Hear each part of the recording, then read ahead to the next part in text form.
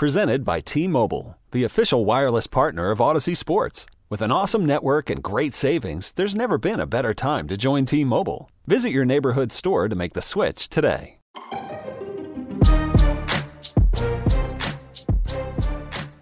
Welcome to Batter Up, 92.9 The Game's weekly Atlanta Braves podcast. I'm Braves insider Joe Patrick here with Knox Bardeen, the man of many digital titles. And Knox, it's been a heck of a week since we last talked. Braves are starting to roll here a little bit. Got a series win over the Brewers. Got a series win. It looks like it's going to be a series win. Crossing our fingers over the Giants here. Braves are starting to roll a little bit. It's kind of interesting where they are in the landscape now in Major League Baseball. We were talking before the show, but you know, the Braves played the Dodgers. What was that? A couple weeks ago, right, when they went on that West Coast road trip, and it was not great. You know, they got swept by the Dodgers, and I think, you know, Braves fans wanted to think that they were at that level to compete with a team like the Dodgers, and the Dodgers just, you know, kind of swept them aside, literally and figuratively. And yeah, you like that. But now, ever since then, of course, Brian Snitker made the lineup change, moving Acuna to the leadoff spot, and things have started to come around. Where are you on the Braves? Like, what is this team going to be? I think it's going to be in a fight for the postseason. I'm not ready to say. First off, I'm not ready to mention the Braves with the Dodgers. I don't even think I'm ready to mention the Braves with the Brewers, even though I know they handled the Brewers pretty well here last week. Some of the 10 games you've been speaking of recently. But after those two teams, you know, and obviously the Cubs have been playing really well right now. After those teams in the National League, I think the Braves are right there. Let's face it, there's going to be a dogfight for the National League East. The Phillies, I still believe, on paper, are the top dog there, and they are in the standings as well. But I think it's going to come down to Philly and Atlanta. I'm not certain that the Mets are going to stick around. The Nationals just don't seem like That's crazy. The Nationals, man. What happened to them? Now, they've been playing since the first week of April without their best player, Trey Turner. True. And there's lots of trade ideas out there with some of the other bigger players. But at 19 and 30, as we sit down to do this podcast right now, are they going to be relevant down the stretch when they have proven time and time again that they aren't relevant down the stretch? So this is an East battle between the Braves and the Phillies, I believe. I think the NL Central is phenomenally good. The Cubs and Milwaukee are probably the cream of the crop there. And the Dodgers, I think, are the best team in the National League right now. The Braves are after the Dodgers, after Milwaukee. I think you could start mentioning this as NL powers. It's shaping up in a really interesting way to me, because coming into the season, I thought, you know, you could see a winner from the NL East at 90 games, something like that. It would be I and a lot of other people thought it would be very much a dogfight between basically four teams that were all kind of ramping up this season to really compete in the division. And I thought we would see I thought the NL East would look a lot more like, you know, something like the NL Central or even the West right now is looking, with these teams kind of more closely bunched. So it's interesting to me, kind of the way that things are shaping out, and maybe it's going to take a lot more than 90 wins to win the NL East this year. It might come down to, you know, these two teams, the Braves and the Phillies, might separate themselves. We're kind of heading that way. The Mets have obviously had their struggles as well recently, but they're starting to, you know, I still don't know what to make of the Mets, to be perfectly honest, but me neither, and some of their pitching is starting to look a little better, but they still have some bullpen issues too, and they have some good young hitters over there as well. But yeah, it's going to take 90-plus wins to win this division, but both Philadelphia and Atlanta have to do something along the way. Obviously, one of those two teams is probably going to get in with the East berth. After that, with as great as the Central is, I mean, you're talking Brewers. Cardinals are the Cardinals in fourth place right now? I think that's what it is. Yeah, fourth, with a winning record. Pittsburgh is pretty darn good. Cincinnati's the only bad team in that division. So when you start talking about if Atlanta doesn't win the East, if they have to rely on the wild card, and as right now they would be the final wild card team, but they're going to have to battle Pittsburgh, St. Louis, San Diego right now, Arizona right now. So you'd better win 95, 96 games and just secure your spot as the East representative, or it's going to be a rough battle. For sure. And I do think that that's where the way that this division is shaping up is kind of helping the Braves now at this point, where you have more opportunities to pick up wins, you know, with a bunch of games against the Marlins. And if the Nationals really are as bad as, or if they turn out to be as bad as their record is right now, you know, those are easier wins to pick up, where you're not like if you're in the Central, you're having to battle tough teams constantly with all these division games. So it's a good point, and I've never thought of it like that. I've thought for probably all season long that of these 4 teams in the NL East, the one that's going to end up on top is probably going to be the one with the best record against the Marlins. Yeah. I mean, you get 19 games every year, and there are only 4 teams in Major League Baseball that get that. So, sorry, Marlins, but whoever beats up on you the most, that's who's probably going to win this division. It might not work out that way. The Central doesn't have that issue. Cincinnati's bad, but not Marlins bad, and the West are just going to beat up on each other. You know, it's funny. I think a lot of times we look. It's kind of easy to overlook series when you're playing against these bad teams like the Marlins. But I actually find it, because of what you just said, I find those series to be really fascinating. Whenever any team in the division is playing the Marlins, it almost feels like any time the Braves, the Mets, the Phillies, anytime any of these teams lose to the Marlins, it's like, ooh, there's a big slip up by them. It almost feels like you need to sweep them to kind of just keep pace. Braves fans shouldn't smile when the Marlins beat the Phillies because, it's just the Marlins. They should smile because that's an opportunity that the Phillies just didn't take. They did not make the most of. And so far, the Braves have been pretty good in that situation. So I don't know. 19-0 is a little more much to ask. Sure, but of course. You really have to have a 13-14 win season against this Marlins team. Yeah, I mean, when the Braves went out for that 10-game road trip, 7 of the games were out on the West Coast, but 3 of them were against the Marlins, and it really felt like for that road trip to be a success, you really needed that sweep. If your goal was to come back with 6 wins, which they did, you really needed those 3 games against the Marlins, and the Braves, of course, were able to sweep that series a couple weeks ago. So that was good to see.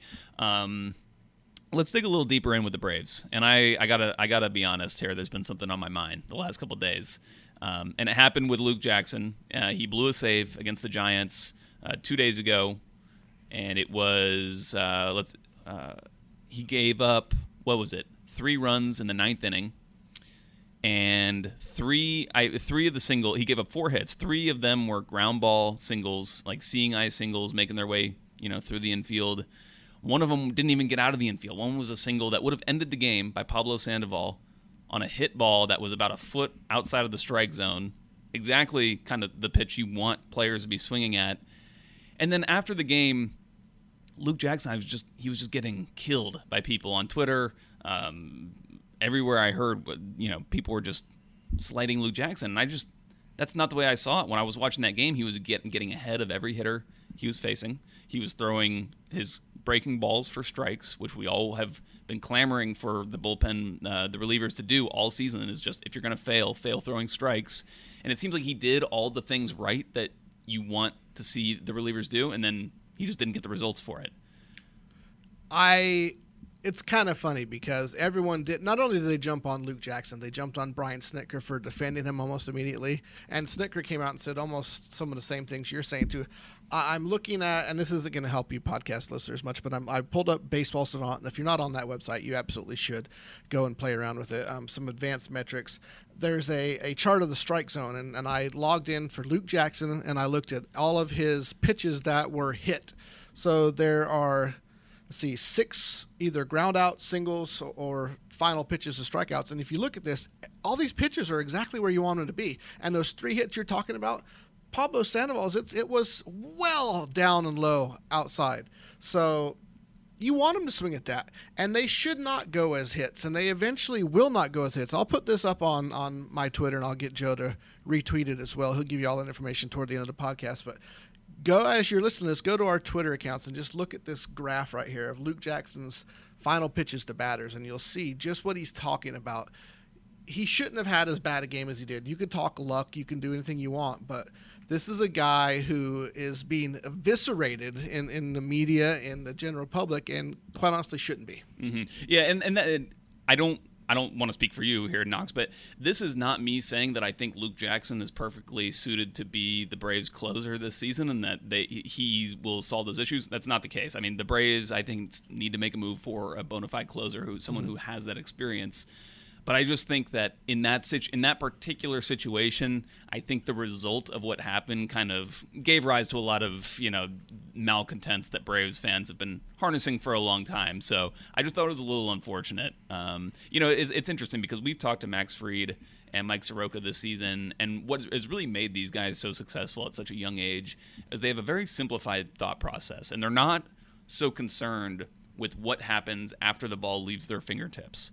all they can control is their own pitching mechanics and executing their pitches. And it's a very process-oriented way of thinking, not a results-oriented way of thinking. They're not thinking in terms of how did my stats, how did the other team hit me, that kind of thing. They're only concerned about what they are controlling. And I just feel like this is not the same in terms of judging Luke Jackson's pitches per se, but in terms of our thinking as fans, I think that we need to look at it like, did Luke Jackson perform the way we would want to see him perform?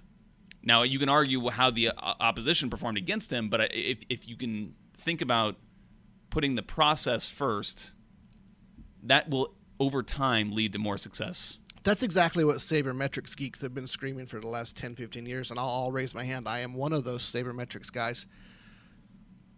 When a ball is put into play, unless it's a home run, the pitcher has no more control over it. There's 8 other players out there on the diamond that have a lot to say about whether that's going to be a base hit or an out, errors. I'm talking about stuff. So when you look at wins and losses, those are crazy, unreliable stats. A pitcher can pitch phenomenally and still lose a game. He can pitch terribly and still win a game. Earned run average is even flawed in that regard because there's just too much going on the diamond that the pitcher has no control over. That's why you look at fielding independent pitching, which is a stat that's been out there, or one of the ones I'm going to throw at you right now, expected weighted on base average. And that's a very interesting number when it comes to Luke Jackson because he ranks in the top 5% of the league with a 243 expected weighted on base average, which means he's supposed to be pitching a lot better than he is. He's just getting rather unlucky. Then you take a look at, he's also in the top 9% of the league, and I'm talking all of Major League Baseball, with hard hit percentage. The balls don't come off the bats very hard against him. They're just squirting through the infield. They're not even getting out of the infield in Pablo Sandoval's case, and then there's base hits. So take some time and get interested in the pitcher's numbers outside of ERA, outside of wins and losses, and you'll start to see that Luke Jackson is a much better pitcher than we're giving him credit for. And this is the second week in a row, and we've only had 2 podcasts, so it means 100% of the time we talk about Eno Sarris from The Athletic. He's just a fantastic writer, and sabermetrics geeks love this guy. But he just talked about the entire Braves pitching stats, and he sat down with them and he was talking about a new metric that just came out from Major League Baseball, the amount of movement on a pitch from top to bottom, vertical movement. And a lot of the Braves pitchers are in the top 5, top 6 in Major League Baseball of movement. And Luke Jackson ranks 3rd in slider movement. His slider moves better than every other pitcher in Major League Baseball from top to bottom except for 2 other guys. Yeah. That's incredible. And that means it doesn't mean it's going to come around. He might be an unlucky guy. You always have those people, I'm not going to get too close to him. He's always the one that gets hit, or he's always the one that hurts himself. I don't want to ride in the car with him. I don't think Luke Jackson's quite unlucky like that. We expect for him to regress back toward the norm, and with his outstanding stuff that we're looking at from all these metrics we now know how to use, his season could turn around. But I agree with you. I'm not sure that I'm ready to write his name down in pen and say this is the team's closer moving forward.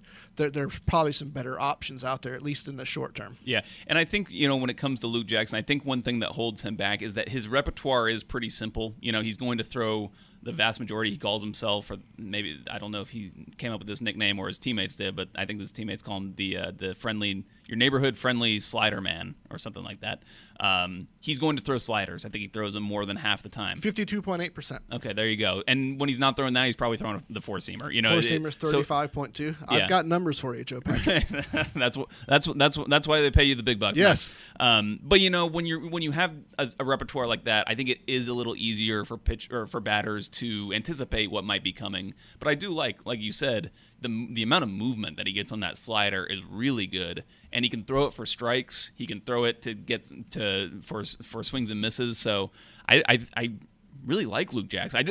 He's probably not a closer, but I think he can be a very key asset for this bullpen. I mean, he's already shown himself to be that so far this season. So, but I want to kind of pivot on this to the closer situation, because I thought John Smoltz said something really simple but poignant yesterday in an interview that he did with Andy Bunker and Randy McMichael and Andy and Randy yesterday, talking about, as a closer, obviously you need the stuff, right? You need the dominant stuff. But you also need that experience to draw on in those situations. And right now the Braves don't really have those kinds of guys. And it's not just the Braves, by the way, that don't have that are kind of missing some of this experience. But I think for a closer, what I really want to see, like, you look at a guy like Sean Newcomb, he's got closer stuff. He could be a closer. But do you really want to put him into that role when he doesn't have that experience of both success and failure in that position? I think what John said was that you want guys who can, when they're in a tough situation, who have that experience, who have been through those fires, who have been kind of forged in that crucible before. That's what will give the Braves a real legitimate closer to really make a playoff push with. And absolutely. And you want to talk about a fantastic day of Braves coverage on 92.9 The Game here. Yesterday, the midday show with Andy and Randy, they had Smoltz on, which is a fantastic interview. Go to radio.com or our website and listen to it. But also the Dukes and Bell had Dale Murphy on. And Dale Murphy said almost the exact same thing, how these guys are too young. I mean, Luke Jackson, you have Newcomb, like you just said, they're not experienced enough to flourish in that role just yet. But let's focus a little bit on the pitcher. I'm going to go side with the pitcher here instead of the hitter in terms of what they're saying about the closer situation. Smoltz talked about how, as the closer, when you blow a save, when you come into that clubhouse and you've got 24 other people there looking at you, and you're sitting here thinking, this is Smoltz as a seasoned veteran. He'd gone through years and years and years of MVP quality, and he's a Hall of Famer. And he's talking about you could feel those other 24 eyeballs on you in the clubhouse, and it's a terrible feeling.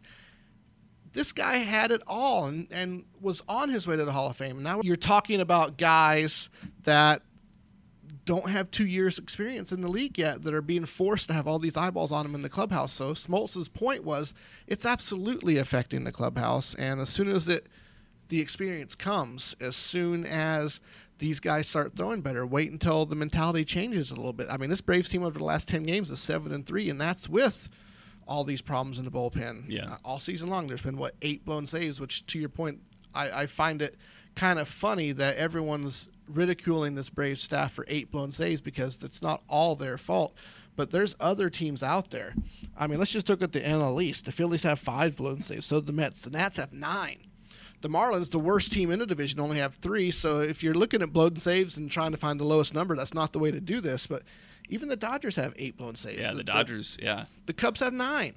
So, once again, just like wins and losses in ERA, don't just look at blown saves as how valuable this bullpen is. Do the Braves need some help there? Yes. Do they probably need an advanced or an improvement on their 9th inning guy? Yes. But this, just because they have 8 blown saves, it's not a terrible bullpen. I find the whole relief situation throughout the major leagues really fascinating because to me what we're seeing, and John, again, Smoltz touched on this in his interview, was that there's a shift in the way that general managers and the people that set up these rosters think about spending money for bullpen arms. And I think that also you think about it from a young pitcher's perspective. Think about if you were Sean Newcomb. Do you really want to be in the bullpen? That's not think so. No, because for future earnings, every young pitcher will want to be a starting pitcher. But then again, from the Braves' perspective, if you got too many starting pitchers, you got these great arms, you might as well put them in the bullpen. So there's just a little bit of it seems like there's a reluctance for teams to really want to spend and invest in that area of the team, and it makes sense because really. The bullpen is being used, especially closers only being used in much less. They're on the field a lot less than other players. Although their leverage, they come in much higher leverage situations. So it's just very interesting the way that teams are deciding whether to or to not spend in the bullpen, which again I find really interesting. But again, we'll see how this plays out. I still think Atlanta will make a trade for a closer. I don't think they'll get in on this Craig Kimbrell sweepstakes. He's played this brilliantly, by the way. Yeah. We just talked about all those teams with blown saves and all these teams having trouble in the back end of their bullpen. He was steadfast against taking less money, and he wanted 5 years. He wanted 6 years.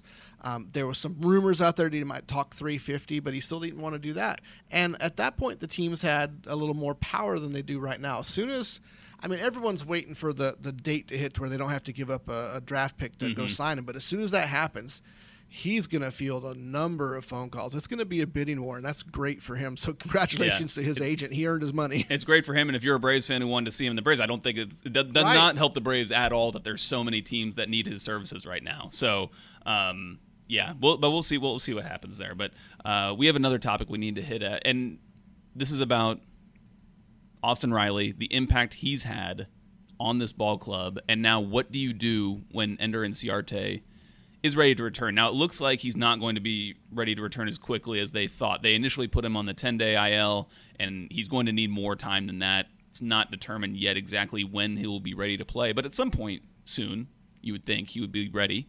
And what do the Braves do at that point? It feels like I've compared this. It feels like Game of Thrones, where all these things are, you have all these different storylines building up, but at some point they're going to converge, and something quite drastic is going to happen. And that's a subjective term, but could we see a guy like Johan Camargo get optioned to Gwinnett? He's not been in great form this season. Might benefit him to go down there, get some regular at bats, get regular playing time every day in the same spot.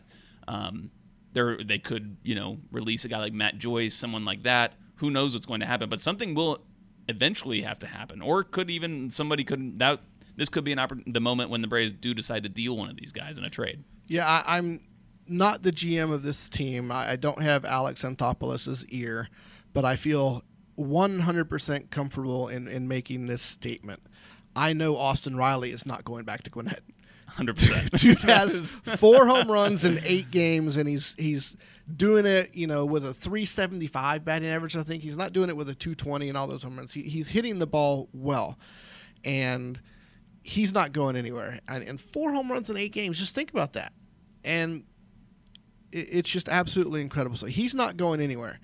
And if you listen to some of the post-game stuff coming from Brian Snitker as they were out west, he hasn't, no one's really said, well, what happens when Ender comes back, because they don't know the answer to that. But he's kind of around the way said, well, third base, left field, even first base. He's starting to throw out some options for Riley once they're forced to make this decision. So he's not going anywhere. I can understand your Camargo idea, and let me tell you why I think that might be a good idea. This is a guy who, 19 home runs last year? 270-something batting average. He could have been dealt to a number of teams in the offseasons, and the Braves said, no, we're going to use him as our super utility guy. Well, that just hasn't worked out. He's not going to get enough at-bats, and it's pretty much proven now that unless he gets 500 at-bats, regular at-bats, he's not going to be the same guy that he was last year. Some guys just don't flourish in a pinch-hitting role. So the problem with that is you can't trade him now. You could have traded him back in the offseason, and you would have gotten some nice trade value for him. You can't do that now because he just hasn't shown anything. What if you do send him to Gwinnett and he just rakes for a month and a half? At that point, you can go as Alex Anthopoulos and say, look, you saw what he did last year, 19 dingers, 270. You saw what he's doing now with regular at-bats down in Gwinnett. We're pretty confident that he could bring us back some value. Now, you're still not going to get as much as you would have if you'd have traded him 6 months ago. But that's an interesting idea, and you already have a guy like Charlie Culberson up here who can do a lot of the things. I know he's not quite as versatile as Camargo is, but there's some options there. But now that you have Riley in left field and you feel pretty confident in that, do you really need that super utility guy that they kind of planned on this year? I don't know if you really do. I mean, you have it, like you said, you have a guy like Culberson who can be a guy who comes in and plays in the outfield, plays, basically wherever you want to play. He pitched an inning this year. So I don't know if that role that they had carved out for Camargo still really exists. I think there is obviously there's a need for a utility type player on the Braves, but I don't know if it's that kind of what they described as the super utility, playing 100 games for someone different every day. I just don't know if there's that need on the Braves roster anymore. So, and quite honestly, we already know that Freddie Freeman does not like to come out of baseball games, and Acuna isn't going to sit out all that much, even though it's going to happen sometimes. So you have probably 30, 40 games at third base that you're going to need, and Riley's just going to slide right in there. Markakis is going to need some time off, so you can move some things around there. But you're right, there's not a Ben Zobrist type role here on this team where a utility guy could get 300, 400, 500 at bats. So yeah, It's really going to be interesting once Inciarte gets back to doing all the full baseball battery of stuff he's going to do as he rehabs, which he hasn't started yet. But when he's ready to come back, what they do. Is it going to be someone on the bench? Are they going to mess with the number of relievers they have? I don't think that's the answer because of said bullpen issues, but I'm very interested in the answer to that question, and you and I just aren't going to figure it out here on right, May 23rd. Exactly. I did just want to say one quick thing about Austin Riley. Again, we gushed about him in our show last week, but just so impressed by this guy. He I think it was after his second or third game.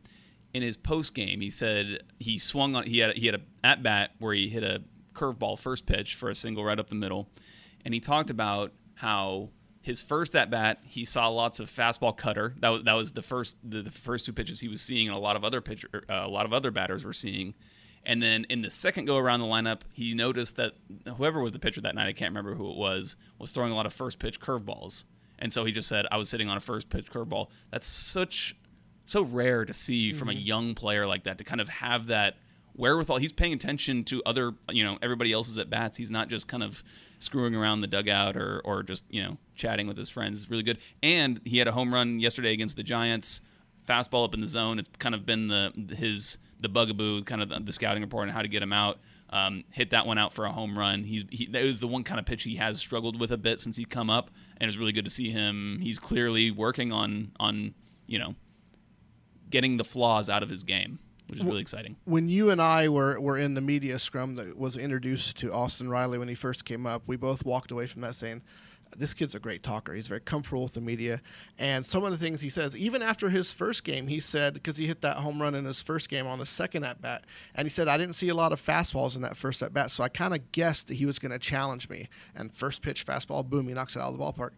I hope that Austin Riley continues to tell us these things. It's fascinating to hear what's going on. You can oftentimes sit down with a ball player and he'll kind of talk to you about what he's thinking when a pitcher is going through his sequencing, or what he's expecting. Is he sitting dead red? Is he going up there thinking about something else? But you don't often get it a lot in terms of post-game interviews or interviews with a bunch of other people. So if he continues to do that just from a selfish media standpoint, it's fantastic. This guy... And it just goes to show you, he's happy. He gushed about that signal he hit up the middle because it was on a pitch he was either expecting or not. And he's not gushing about his home runs. He's not, right. He's gushing about the simple things. I'm using air quotes there. That every batter is expected to do, but isn't written about on the front page. Yeah. Good stuff, Knox. That's going to do it for this week's show. Please continue to check us out on radio.com and subscribe to us on iTunes and Stitcher. Give us a rating and review while you're there. You can follow each of us on Twitter. I'm at JAPatrick200. It's a terrible username. At Knox Bardeen. You can follow Knox as well. And follow the station at 92.9 The Game. And we'll see you all next week on Batter Up.